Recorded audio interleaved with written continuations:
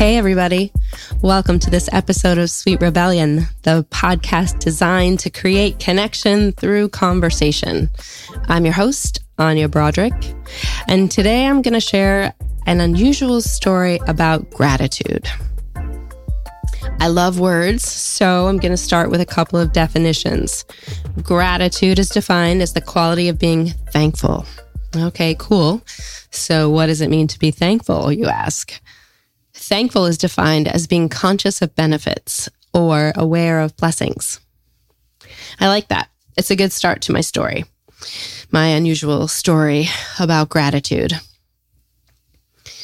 In the summer of 2009, I was in one of those, like, the best moment of your life periods. I was in my early 30s. Everything was going the right way. I was going out a lot to concerts and dinners and parties. I was practicing yoga a lot, and I was enrolled in a teacher training program. There was a whole group of friends running around the beach and boating and skinny dipping in the ocean at night. It was one of the best times of my life. I also had no boundaries. I was terrible at communicating, and my life was slightly out of focus, let's call it. I also called it the summer of fun.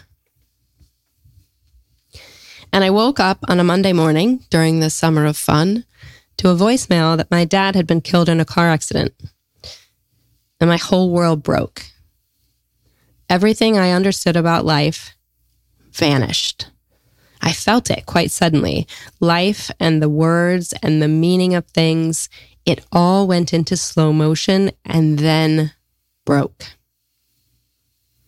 I remember being on a plane to fly to Tennessee where he lived and looking out at the earth and knowing it was green.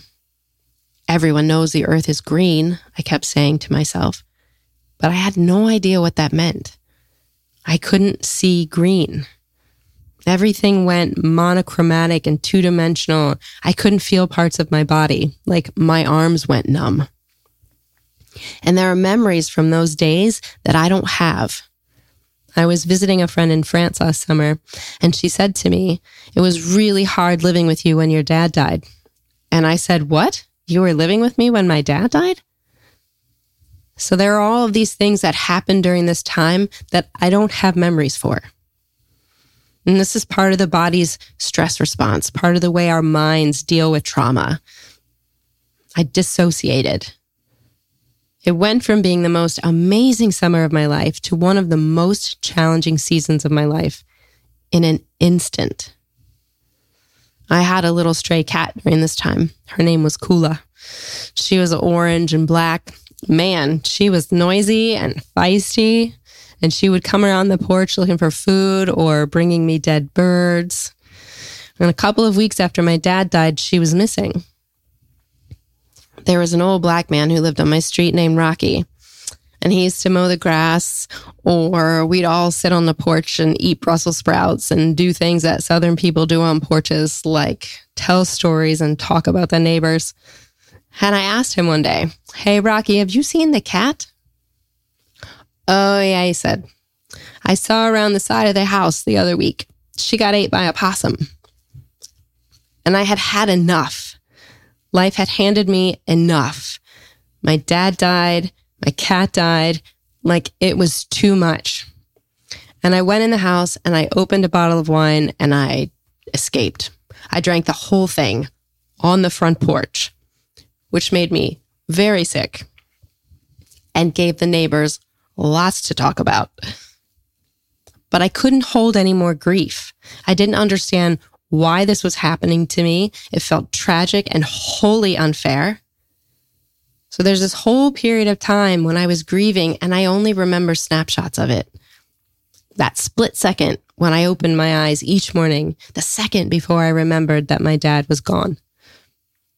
Or I remember going to dinner with a friend and being asked why I was staring at the silverware and if I was going to eat.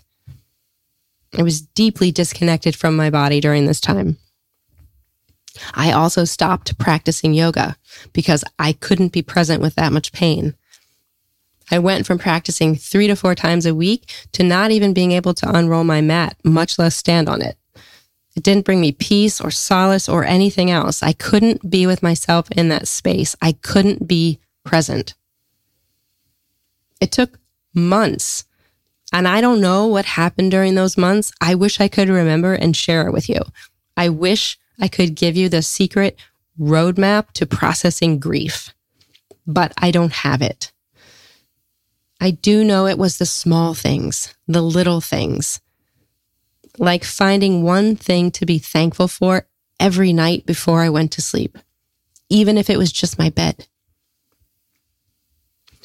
One day, the grief softened, and I knew it was time to go back on my mat. So I went to a yoga class. It was a night class. So I remember it was dark outside. There were candles lit. It was winter, so the sun set early and night came. And I remember placing my mat in the far left corner of the room. About halfway through class, something clicked back into place. As I moved my body through the different shapes and poses, as I breathed again, I realized that I had been absent for a long time. And I fell to my knees in child's pose and I cried. And I remember saying over and over and over 2 words. Thank you. Thank you for the lesson of my dad dying. Thank you for the lesson of losing my cat. Thank you for letting me lose my practice and find it again. I just kept saying, thank you. And I think I was saying it to bring myself back to the present moment and to acknowledge that I was still alive, that I was here. My dad died in a car accident and it changed my life.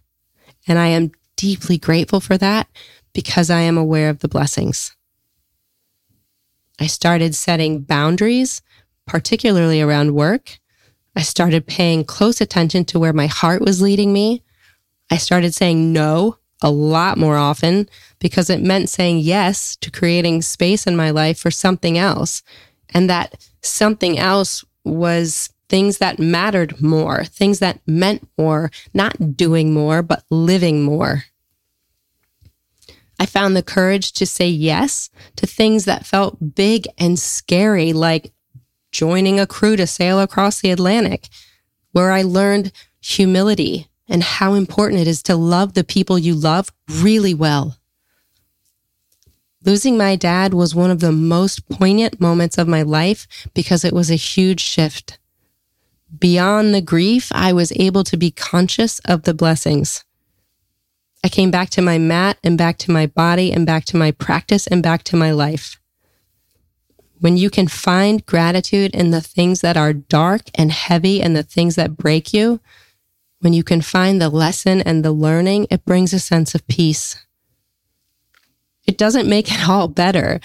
Like, let's be honest, I miss my dad every damn day, and I wish he was here every damn day. And I am deeply grateful for the lessons that I received from his death because it taught me how to be alive. Sometimes life is unfair. Life is inhumane and tragic and painful. I get that. Practicing gratitude is a way to focus on what you have, not what is lacking. It's a way to see life as a gift. And I'm not saying it's easy or quick. I'm just letting you know that it's possible. I haven't perfected this. I'm as human as you are, and I have to practice every time I don't understand why something is happening. And if this feels too hard today, that's okay. If you're deep in the grief or the heartbreak, it's okay. I've been there. But as a daily practice, before going to sleep, see if you can find just one thing to be grateful for. That practice saved me during those months when the grief was too heavy. And look, you can just be thankful for your bed. This is my unusual story about gratitude, or finding gratitude in unusual places. Until next time, love each other. Be kind.